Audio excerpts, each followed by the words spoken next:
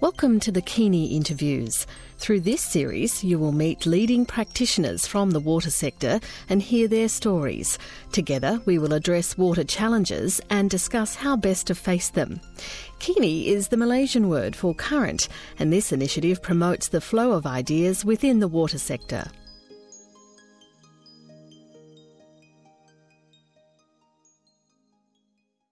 Hello and welcome to the third Keeney interview in the Keeney interview series. Today's interview is with Tari Bowling. Tari is an integrated water management practitioner and a PhD student with 15 years experience encompassing the fields of WASH and nutrition, community-led total sanitation, participatory community development, environmental management, and water resource management, all with a focus on project integration. Tari has over 7 years experience working in Laos in remote areas, working with development organizations and private industry on project proposals and development in WASH and nutrition. Tari also has 9 years experience working at state and local government levels in Australia in the fields of large-scale and rural urban catchment management and everything that entails. She is currently undertaking a Doctor of Philosophy at the University of Queensland, and her work measures impacts of integrated WASH and nutrition projects in the Asia-Pacific region in light of the Sustainable Development Goal 6, which is about water and sanitation, which we speak about extensively during our interview. Her focal areas are on social behavior change communication and institutional change in order to achieve long-term health outcomes through integrated WASH and nutrition programs.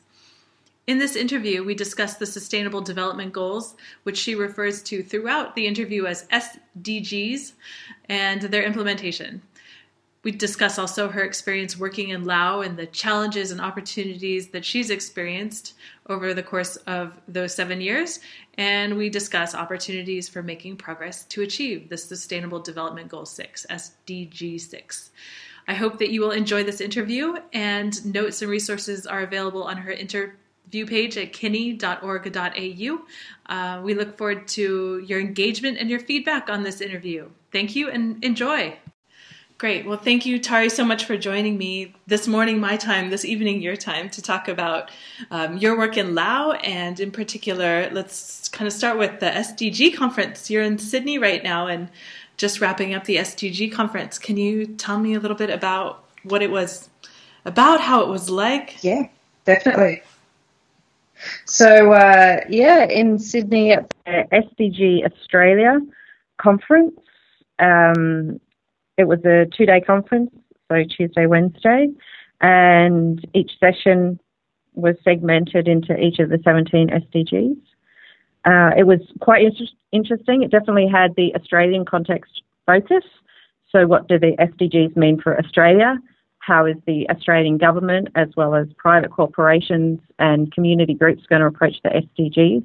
From our end, there was an element of Australian foreign aid and the SDGs as well. So it was actually quite interesting. We had a lot of people from all different organisations, private companies, universities, and the community who were there and presenting. So it was a great conference, actually. And, of course, my interest was particularly the SDG 6, which is clean water and sanitation. Did you notice any sort of emerging themes coming out of the conference that are different from SDG conferences and conversations we've been having over the past couple of years? Sure. I think the focus now is definitely on integration of the individual goals, integration of indicators as well, and trying to get, instead of just choosing the goals that you can tackle or the goals that are of interest to you, looking at, if you're focusing in several areas, what other areas does that impact on? And who can you collaborate with to value add to the work that you are doing, whether that be the government or a private company or an NGO or the community. So that was quite promising. The fact that everyone really did seem to be on board with the idea that for us to move forward, both Australia and globally, we do need to have it as an integrated approach, and stop looking at things in silos. Do you see any examples of what that integrated approach looks like based on the conversations that were happening at the conference? Because it's difficult. You say integration, but when you're trying to achieve these really challenging and global goals, what does that integration actually end up looking like? Is there any examples that came out of the conference that you could tell me about? Sure. A couple of examples. One of them being the Golden Triangle, I guess, which is government, private, and community working together and looking at what are shared goals. So a couple of private companies were there. One of them was Coca-Cola, and they were presenting on what they're doing around clean water. A particular interest of a lot of people was not so much what they were doing about clean water, but how Coca-Cola uses its marketing to get their product into very remote communities and to get people to want their product. And that comes back to behaviour change communication around clean water, sanitation, hygiene. So being able to use organisations or companies that have that marketing ability and capacity and have been doing this for a very, very long time and getting products into very remote areas and getting people to want their products and to want to use their products is something that NGOs can work with, and then bringing government into that as well in the sort of policy and legislation structure and the supporting framework that goes with that. So another example, and this is an area that I work in, is integrating WASH with mother and child nutrition, with water supply, and agriculture and climate change. So when you look at all of those sectors, you might see some linkages, but you don't generally see the whole. How are all of those things linked? How is agriculture and sanitation linked? But when and each of those can be addressed through different goals. So SDG 1, which is no poverty, SDG 2, which is zero hunger, SDG 6, which is clean water and sanitation, and then you've got land care, quality education, all these sorts of things. SDG 3, which is good health and well-being. They're all separate goals, but you can address them through one integrated program. There is a program that I'm working on at the moment, which is looking at agriculture and climate change. Climate change impacts on agriculture because you're looking at when is the wet season coming? Do you have enough rainfall? When do you need to harvest? If you have rainfall, heavy rainfall over several days that is not anticipated, you can have issues such as your rice falls over and it self-seeds, which means you've lost a whole rice crop. That impacts on nutrition. It impacts on income generation. That then impacts on people's ability to provide quality education for their children. It impacts on health. Obviously, if you're hungry, you have health issues. That also links with water and sanitation. When health becomes nutrition is an issue and labour is an issue and so on and so forth. So all of these things are very much interconnected, and multiple goals can be addressed through one project, but you do really need to look at it in an integrated way and often bring in partner organisations. So one organisation may not be able to deliver a project that is that integrated because, of course, the more integrated you get, the bigger the project becomes. So you do need partner support, whether that be in the form of government or other NGOs or local community groups. So, yeah, a lot of that was coming out of the SDG conference. A lot of people are moving forward in that direction. So that's very positive. It's interesting because it seems like, from what you're saying, you really can't look at any of this in isolation at all. It's very short-sighted if you do. And now there's a conversation that's happening that's really focusing on integrating all the components and building partnerships around different projects that have an integrated approach. Yes. But the way that you've described it, it almost makes me think, like, why is it taking this long for us to get to this point? I mean, we had the Millennial Development Goals. This has been going on for quite some time now, and Sustainable Development Goals, and it seems like that conversation, from what you're saying, is really changing. But that change seems almost intuitive if we're really going to address these goals anyway. No, absolutely. And, I think a message that was repeated through the SDGs, and this is something that has come out of the MDGs as well, is that these are very aspirational targets. And a lot of people will look at them and say, well, hang on, we didn't reach a lot of the MDGs, or a lot of countries didn't reach a number of the MDGs.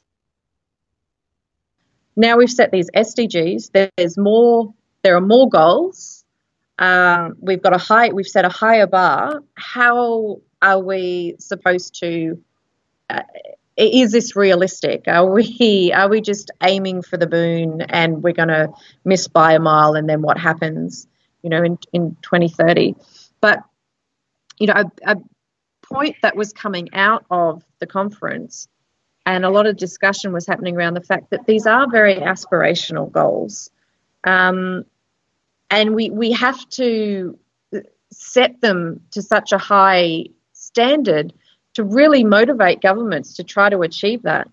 One of the issues with government, of course, here in Australia, is that government can change every 4 years. We've got these goals that are extending far beyond a 4-year term. By doing that, it tries to keep governments that do change on track. So it is a long term, and we may not achieve these goals, but we really need to have that aspirational target so that we can think creatively about, right, how can we actually achieve it? What are the goals that we can achieve? And can we focus on these goals, knowing that those goals will actually impact on others? We may not be focusing on them, but another organisation might be focusing on them. And then can we support each other? So that was quite interesting, that everyone seems to be fully aware that they're very pie in the sky goals, but the idea is that is supposed to generate higher achievement, I guess, and creativity and thinking outside the box, and really trying to get different sectors working together. It's interesting that this conference took place in Australia, because I think globally we have the perspective that Australia is quite far advanced in terms of achieving its goals compared with other countries such as Laos. And I'd like to hear from you what you think about, why was it held in Australia? What's really going on in Australia? And where does Australia stand in terms of its, I think it has a lot of responsibility maybe even, but do you feel like it has some responsibility for what's happening on a global scale also because of its leadership in a sense?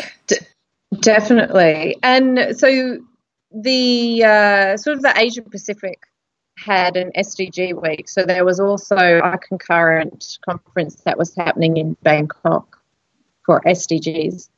The Australian government is a signatory to the SDGs. So I think it was quite important for them to have a conference where they could bring the Australian actors together and look at, okay, we've signed on to this. What does it mean? What are each of the SDG goals addressing? How does that sit within the Australian framework? And what are we going to do about it? How are we actually going to achieve these? Now, from a national perspective in Australia, the SDGs are very relevant to Australia.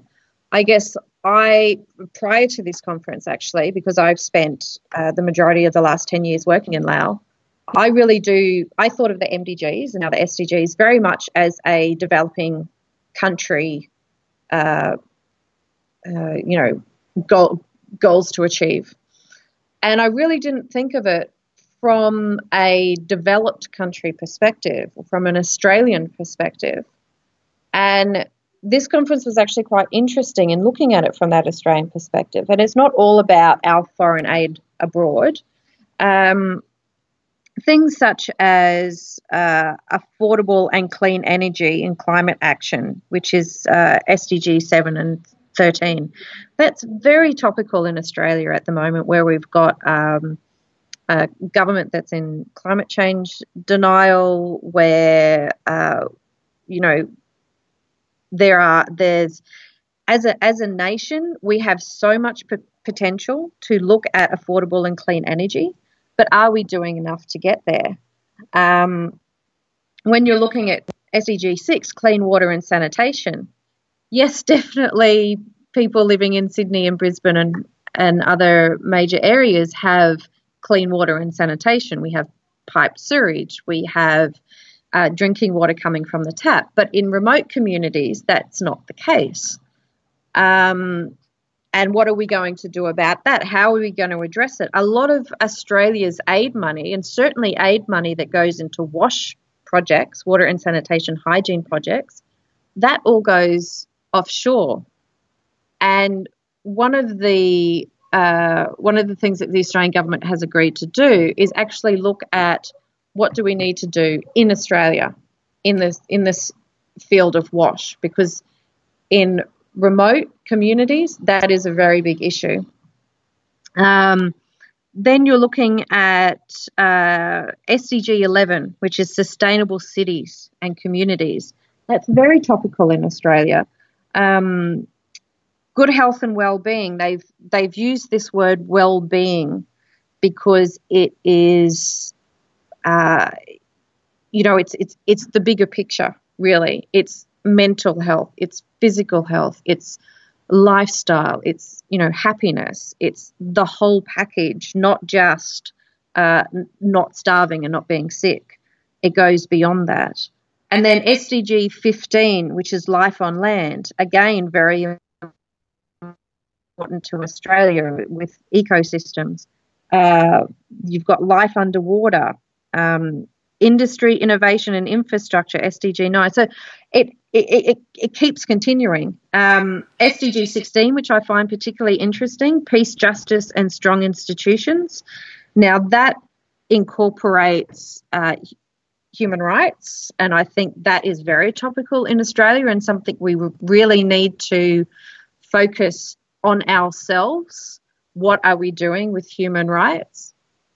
So the SDGs are very relevant to Australia. The MDGs, I think, did focus more on developing country context and goals that were quite specific to them. I think the SDGs have gone beyond that, which is very good, and are very important to developed countries where really we should be on top of this. Australia, I think, is something like 20th on the list of achieving the SDGs, with I think it's Sweden is number 1. So, we've got a fair way to go. In the conference, I have a couple thoughts popping into mind. I'm wondering about whether or not the Victorian government has spoken to any of the progress that they're making, because it seems like in Australia, because there's no national drive to achieve the SDGs, there seems to be more of a local effort and an initiative that's being taken to achieve it within the local context, which is really interesting. And I think it's probably the most, maybe, I don't know what you think, but maybe one of the most effective ways to make that happen, because every local context is going to have its own personalities, its own ecosystem, its own institutions and restraints and supplies and everything. So, can you speak about that, please? Yeah, definitely. Actually, this was one of the things that was, and I don't actually know much about the Victorian context, But this was brought up in one of the sessions. And an example that was used was, I think it was France, that the government has actually established an SDG committee of some description who will, all of the policies and legislations that are put up in Parliament go through this committee to see, do they align with the SDG goals that France has signed on to? How do they align? Which ones do they address before they essentially get passed? And I think that's something that Australia really needs to look at, because certainly I feel not so much on the side of water resource management, which we have done quite well in, but on a number of the other issues, the Australian has really chopped and changed over the last, 15 years. So if we're moving forward and looking at the next 15 years, we really need to make sure that the government, which regardless of who is in power, the policies and the legislations that government are trying to put in place are going to be in line with the SDGs that Australia has signed on to. And I think we really do need a national body that looks at that at a national level. And it would be great if at the state level they also had a department who was looking at what are each of the individual states doing, what are they approving. It's quite interesting. I didn't realize that. I'll have to look into that and learn more about it.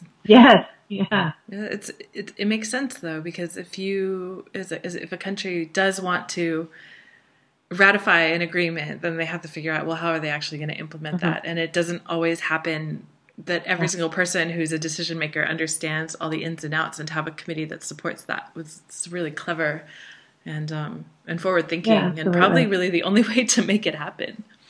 The other question I have for you is, I was wondering, you mentioned that there was also an SDG conference that was happening in Bangkok. Why did you decide to go to the one in Australia instead of going to the one in Bangkok, given the fact that a lot of your professional focus is in the Asia Pacific and in Southeast Asia? My supervisor, because I'm sort of doing my PhD stuff at the moment, my supervisor was going to Bangkok, and I wanted to get back to Australia as soon as possible to see my dog. So I decided to pop down to Sydney instead of staying longer in Southeast Asia and going to the one in Bangkok. Well, it also makes sense if your colleague is at one and you're at the other, that you can figure out what's going on and build that link. Yeah, and we were I also worked through the Global Change Institute, which is at the University of Queensland, and through the GCI we were releasing a paper for SDG 6. So it was good that we had people at both conferences so we could release the paper and talk about it. The paper was on community engagement. So under S, which is clean water and sanitation, there are a number of, I guess, when they expand on what that goal means. And hygiene is a part of that, but then also community participation in clean water and sanitation in achieving that. There have been a lot of projects in the past and a lot of approaches where it has really been a top-down approach. Projects where organisations or governments would go in and provide clean water, so bores, tube wells, improving spring water sources, or provide sanitation, putting toilets in the ground. And pretty much without fail, any project that has approached it in that way has failed because the community was not engaged. And it's not so much about deciding, okay, we're going to do this project, we have this funding and we're going to do it in these villages. and this is how we're going to do it. And then you go in and you get the community's participation. Even that is too late in the game. For a project to be really successful, you need to go into a community, look at what is their situation, ask them what they need, work with them to identify their issues and solutions, and then start implementing a project. And this is very important when it comes to water, clean water supply and sanitation. If you put a toilet in the ground but don't tell anyone why do you need a toilet or how do you use a toilet, then that toilet's not going to be used. It's going to be used for rice storage, because keeping your rice dry is far more important, especially when it's, in some cultures, it's considered disgusting to shit in the same place all the time. So, it was the paper was really looking at at what stage do you do community participation and community engagement, and really how do you get a project that really drives it from the community's end to make it successful. And it also looked at a couple of situations where communities were not engaged. It wasn't a participatory approach, and what happened to those projects, and then projects where the communities have been engaged and how they've been successful. And of course it was around water and sanitation. But yeah, so it was quite interesting. It was great to be able to release that paper both in Bangkok and in Sydney at the same time. That is a great segue into your work in Laos. Can you talk over the past, I think, what's it been, 6-7 years now? Yeah, about 6 years now. And then and prior as well. Can you talk about the work that you're doing in Laos, the different projects that you're working on, and it'd be really interesting, especially to speak about how this approach that you've just explained has been implemented in the projects that you work in, or if it has. So, yeah, no, definitely. Well, it's sort of ongoing, so we'll see how that works out. So yeah, I obviously about 10 years ago, I was in Laos as a volunteer working there for a couple of years, and then came back to Australia, and I got into the field of WASH through the Masters of Integrated Water Resource Management, and through that I returned to Laos. I was working for a hydropower company who had carried out some resettlement work in Laos as part of a hydropower extension project. My role was integrated into the livelihoods restoration program. So part of the requirement for the company was that livelihoods had to be restored, and there are a number of targets that they had to achieve before essentially they could back off and communities could continue on by themselves. One of the issues that they had was after about 3 years after one of the villages had been resettled, and this was an amalgamated village, the health outcomes had not reached the level that they had anticipated. There had been a bit of progress, a bit of improvement, but there was new housing, there was clean water piped to each plot, each individual household yard. There were ventilated improved pit toilets, electricity, and a health centre which was free for I think the first 3 or 5 years of the project. But after the first 3 years, health outcomes really hadn't improved that much. So they wanted to really investigate why that had not occurred. And of course, one of the things we found was that it was water and sanitation and hygiene. So water which was piped to individual households, when we tested it at the tap, it was clean. It was under 0 at the most 10 thermotolerant coliforms. It was clean. I would drink it from the tap. The problem was with that people would then boil it, which is great. But then it would be boiled in a very large container, a large sort of cast iron pot, which was too heavy to then empty into a sealed container. In Laos, eating and drinking is very communal. So there would be a communal cup, which would be dunked into the water and used for drinking. That meant that hands were going into the water when people dunked their cups. And for half of the day, this water is warm. So it's a great breeding ground for bacteria. This is combined in, even though they had toilets, a lot of people were not using the toilets.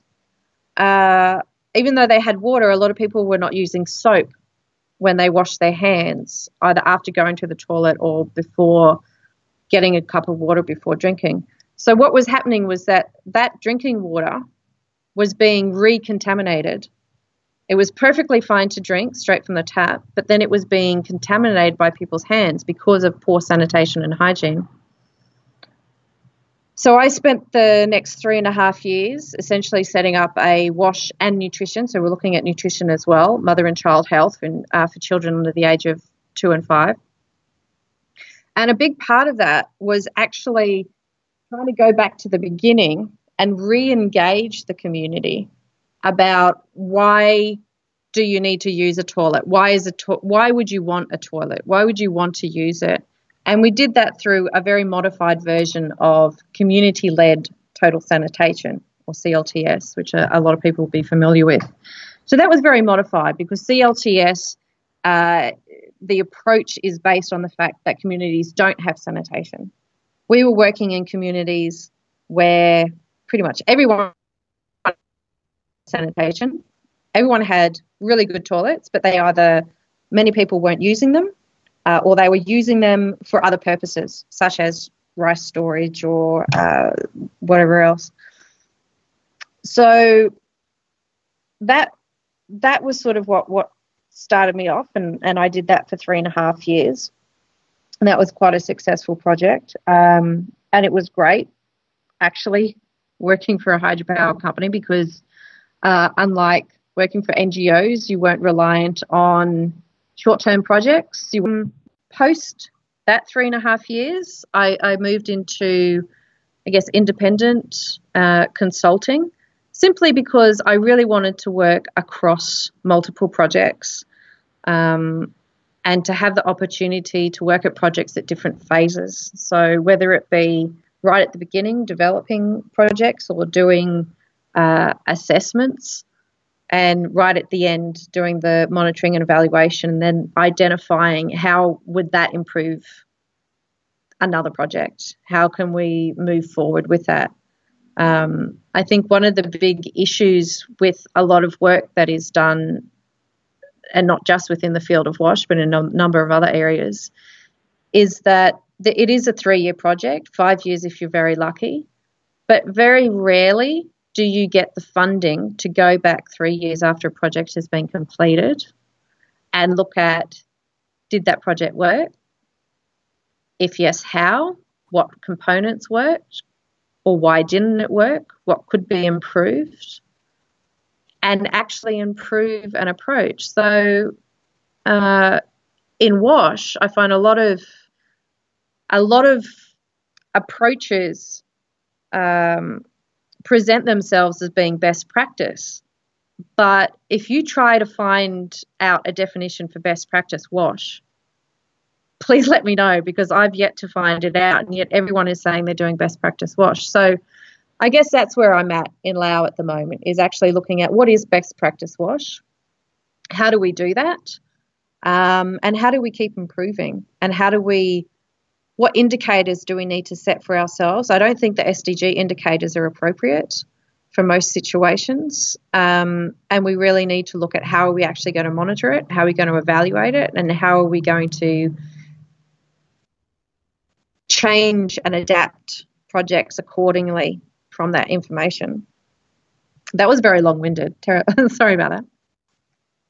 No, it's perfect. It's very rich, all the information you've provided. And I think the idea of like questioning best practices, recognizing that monitoring evaluation is not just, yes, we talked with XYZ number of people and we implemented this many, toilets or, whatever it is. Yeah. But it's really looking at how does a project learn from its experience so that the next project is even better. And being able to have the funding and also the institutional capacity. And probably what I'm hearing from you is the lack of turnover, the continuity in terms of staff to be able to engage with that kind of a question and build upon that expertise and not just say, okay, I've really done my stint in Lao and now I just need to get out of here and, go sit behind a desk somewhere or something. I don't know what it is, but having that. But, that and that does continuity. happen a lot in development work. It's a very transient community where people will work on a project for 3 years and then move on to another project, move on to another country. So there's a lot of knowledge that is actually lost about why a project was implemented. And a lot of these projects are notoriously bad at really sharing project failures. Everyone does their lessons learned documents these days. That's quite a popular thing. However, the lesson learned documents really don't pick things apart and really look at what is working and what's not working. And that is very, very important. If we're going to achieve these SDGs, if we're going to be serious about it, then we really need to be open about what's working and what's not working, particularly what's not working. Otherwise, we're never going to figure out really what are the barriers and how do we address them. And if we can't do that, then we won't achieve the SDGs. And that would be a real failing, I think, on our part, because I really believe that we should have gotten a lot further than we have at this point in time. But it's difficult, Tari. Yeah. We all have egos, right? And we don't want to say, "Oh, we really messed up here. Shouldn't have done that." And I think it's also particularly difficult working in different cultures, where maybe it's not culturally acceptable to show faults. Definitely. And a great example I'm thinking of is, in the United States, we embrace failure, or most leadership theory embraces failure because failure shows that you've gone through a learning process and you're not going to make that same mistake again. Whereas in France, if you fail once, you don't want to show your face again. It's just, that's not done. So a lot of people hold themselves back from actually pushing their limits and trying out their ideas because they don't want to fail. It's just it's not acceptable. Yeah. And I would imagine in Lao, there's probably some element of that as well that needs to be addressed, both from the side of the hydropower company, the consultant or the practitioner, him or herself, but also the community. It's like, it creates a difficult, that process of learning creates a difficult context to even move forward in because of the cultural realities. So I was at the SDG conference. There was a presenter, Siamak Samloni, from a youth group who was looking at the SDGs. And he really presented some very strong data on the number of youth, people under the age of 30 globally. I can't remember what the figure was, but it was pretty astronomical. And from the youth in our society often come the most creative, the most out of the box, the most daring approaches to problems.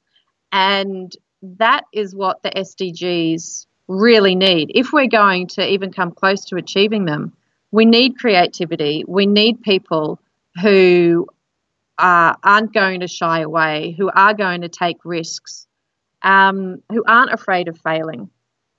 And I think that's something that much of the older generation Certainly within government, you don't get that many risk takers in government. That's what, and yet these are all the people who are making the decisions on how we're going to approach the SDGs and how we're going to implement projects.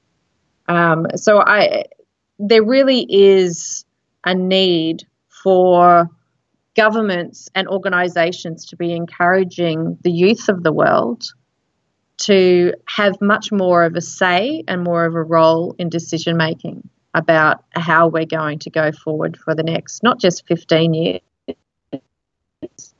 but, 50, 100 years. How are we really going to improve globally with the way things are going? I'm wondering if you can speak a bit more about the context of working in Laos and what it's like on a day-to-day basis, and maybe in some instances where you've found really successful approaches in reaching out to the community or working even across your colleagues with the hydropower company. If you could just speak a bit more about that, that would be great. Sure. So I guess it's very much a mixed bag in Laos. It's both rewarding and frustrating. I think that's true of any workplace. But I don't know, it's sort of extremes I found in Laos, and I love it. I love certainly now the colleagues that I'm working with are just absolutely fantastic. One of the biggest issues is, and this is something that other countries around Laos have really addressed, going back 20 years.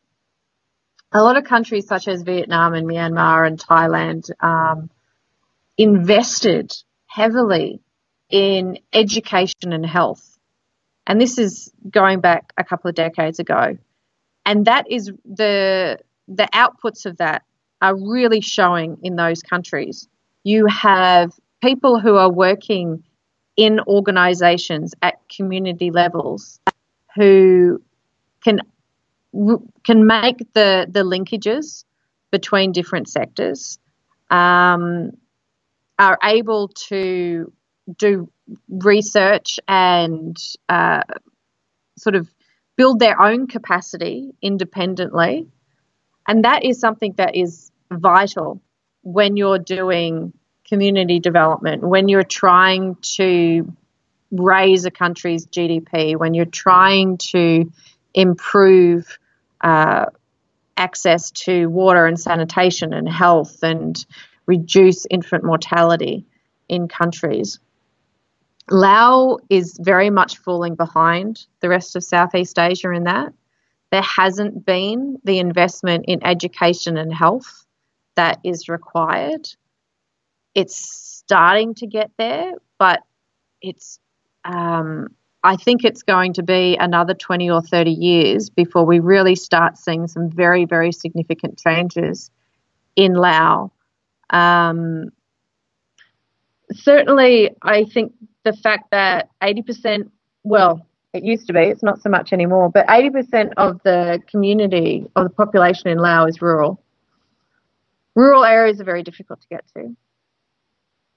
Until recently, people didn't have mobile phones, they didn't have satellite TVs. Access to healthcare was very difficult. Most communities couldn't access schools.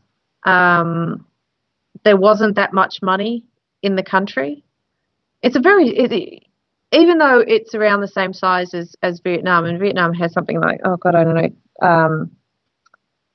60 million? I'm not sure, people. Laos has 6.5 or 6.9 million people. So it's a very small population. That makes it very difficult to get education and healthcare out into the rural communities because, you're spending money to service maybe 100 households. And that's not financially viable for most governments. Things are getting better.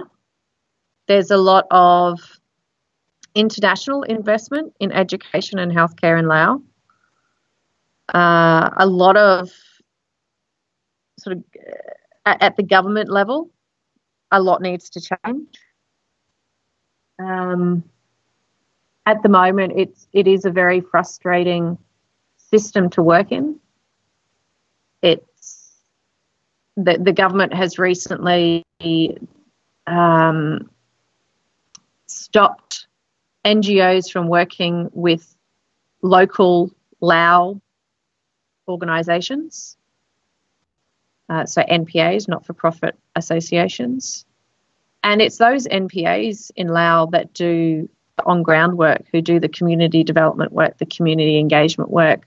They're the ones with people from a lot of ethnic minority groups who can speak those languages, who are essential when you're doing on community engagement.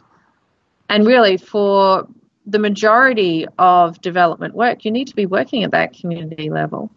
Governments such as the Australian government have really cut their funding, their foreign aid. That has had a massive impact. Organisations have lost, hundreds of staff, lost entire programs because funding has been cut because of changes of government, because of changes of decisions. And this, I think, can actually come back to these SDGs. There really needs to be a long-term goal that countries such as Australia are committed to, that can't just be chopped and changed willy-nilly depending on which government gets in, because it has a big impact, not just in Australia but abroad. NGOs, via their donors, have an agenda, and they might be working, there might be several NGOs who are working within the same sphere, whether it be water resource management, sanitation, health, nutrition, whatever. And they're all developing their own approaches, their own manuals. Government, of course, will be involved, but it will be different branches of government. It will be central government, or it will be district in one area and it'll be district in this other area. The government is certainly allowed. The government is not taking a central role in saying, look, we are, and the Lao government is a signatory to the SDGs. They've said, yes, we're going to achieve this. What they then need to do is look at what are the projects that NGOs are working on and make sure that those projects are actually going to be in line with the government's goals and the approach, and what materials are being used and what messages are being used and how are they being monitored and where is that data going to and how are we evaluating it and how is that then going to improve the next project that we implement so that we can really start making progress on those goals that they've set themselves. That's what needs to happen, i.e. the government really holding the reins on what's going on in their own country. How you actually make that happen, I have no idea. Good luck. But it also kind of speaks to your comment about the Australian government possibly thinking about the French model of having a committee in place to... Absolutely. And it sounds like what you're advocating for, in a sense, is this national policy that all countries who sign on to the Sustainable Development Goals need to consider so that they actually do achieve them. To support it, because it seems like it would be definitely moving things a little bit more quickly in the right direction to have that accountability in place. Yeah, it'd be great. Is there anything else you want to talk about before we move on to the closing question? Oh my goodness.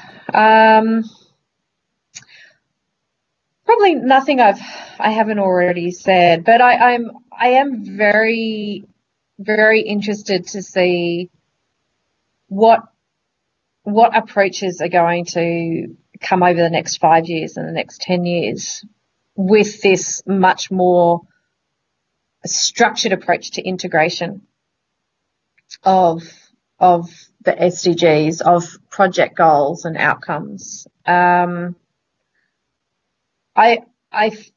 believe when we had the MDGs looked at outputs being the physical things, so the number of water taps that were installed, the number of boreholes that went in, the number of toilets went in, whether they were being used or not. The SDGs have recognised that, and they're really trying to look at, when you're looking at indicators, they're trying to look at the outcomes as opposed to the outputs, the outcomes being has there been an improve in health, has there been a reduction in diarrhea, etc. But we really do need to go beyond that and look at the impacts. Okay, has there been a reduction in diarrhea, yes or no? But what is the impact of that? So what is the impact of the interventions that we're doing? And that's a very difficult thing to monitor, and I think that's probably why it has been left out. Certainly within the sector of WASH, hygiene is very difficult to monitor the impacts. How do you say that health, this one aspect of health has improved because people are washing their hands with soap? It's very hard to make those linkages.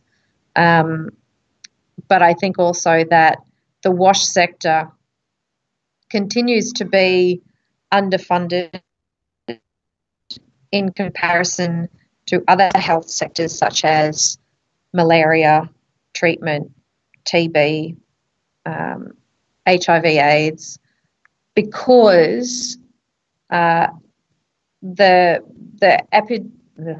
to get this word wrong, the epidemiological statistics of this intervention equals this percentage improvement in health, which saves this much money, is very, very difficult to measure. And until you can measure that, it's kind of difficult to convince people to fund you. Whereas it's quite easy to say there's been this many malarial cases this year, this is how much the treatment cost, and if you do preventative measures, this is how much you're going to save. So it's a very straightforward thing, whereas WASH is not straightforward, mostly because it is such an integrated area. Well, maybe the impetus is to put WASH onto every project's agenda. So there has to be some sort of a little WASH component. I know it makes it more difficult to implement, but like if that consideration is constantly there with every other project, well, how does this interface with WASH? How can WASH also be incorporated into anything? Then, but again, it's what you're saying. It's a difficult problem to tackle because it's not straightforward. I mean, people's personal behaviors in terms of how they get rid of their poop is, it's a difficult thing to tackle, and there's no one right answer for every single person, whereas there are treatments for diseases and there are vaccinations. Exactly. And, it's a very direct relationship. Yeah. I'm wondering if you have any words of wisdom or advice for people who are looking to get involved in water work, in development work, or in work in Laos. You've painted a picture of a country that has a lot of progress that it sees in its future. And I think a lot of people, especially you're talking about these people with great ideas that are 30 and under, the youth, who want to be involved in making a difference in the world. They see the destruction that's happening around and they want to jump in and do something good. Do you have any advice or anything that you can share with them to help them find their path to doing what they need to do? Yeah, sure. Certainly within Laos and I guess the Southeast Asia, area in general, there is a lot of work around water, whether it be on the environmental side with water resource management, with catchment care, whether it be hydropower. There is a lot of hydropower going to Laos, and unfortunately is not being done in a sustainable manner with regards to water resource management, fisheries, and certainly with regards to resettlement of communities. And then again, you've got your WASH, which encompasses so many other areas that, it feeds into so many different areas. Climate change is becoming a big issue in Laos. Climate change is impacting on agricultural development, and that's being recognised. So I guess if you're looking at getting involved in working in Laos, offering yourself up for internships and contacting organisations directly, looking at the international NGO network that's in Laos, and you can simply Google INGO Network Laos, and that will come up. There are a number of organisations who are working within water, the various components. There's the Mekong River Commission, which is situated in Laos. And certainly even though a lot of NGOs really focus or are based in Vientiane, however, in Laos, because so much of the community is rural, there is a real need to get people with skills and experience working in these more remote areas to implement these community projects. And again, I have a strong focus on community engagement at the beginning of a project.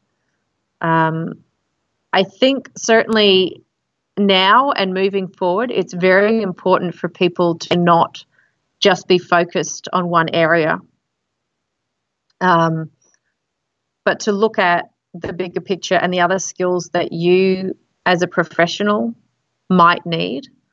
You mentioned also the climate change impacts are having consequences upon irrigation practices. And I think that's a really interesting point, particularly for this project, is to understand a little bit more. And maybe you can describe a little bit more, like how is that transformation taking place? What's being done to address climate change impacts? How are communities responding to this? Yeah. It's just such a... When it comes to the future and predicting the future or managing for future conditions is so difficult. And what's going on in that space? So within the climate change space that I'm involved with, looking at agriculture, I think it's important to remember when you're doing awareness raising and sort of dissemination of knowledge and what have you, what is actually necessary. If you start getting into the whole science of it, that's not useful for people who just need to know when to plant and when to harvest their rice crops. So you have to look at what information about climate change do they actually need.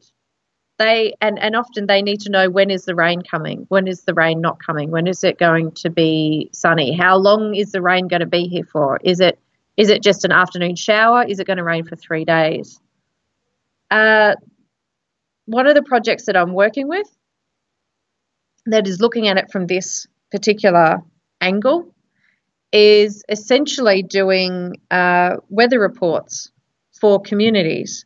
So setting up weather stations and linking that to mobile data. So it's SMS. Pretty much anywhere you go in Laos, even the most remote communities, people will have mobile phones. Everyone skipped the telephone line phase and went straight to mobiles. You'll find a lot of areas where they actually also have smartphones. So they have access to technology. and being able to link them up with warning systems of, okay, next week a rain or a storm front is going to come through. And then people know, right, we can't put off harvesting until next week. We need to do it now. Go out and harvest. So climate change is a big, massive, complex issue that we're all trying to deal with. But you need to look at what are the important parts of that people need to know. Often people don't need to know the whole thing. You need to look at what is that little bit of information, that little sector that people in a community, in a particular area, need to understand. What information do they need access to, and how can they access that information?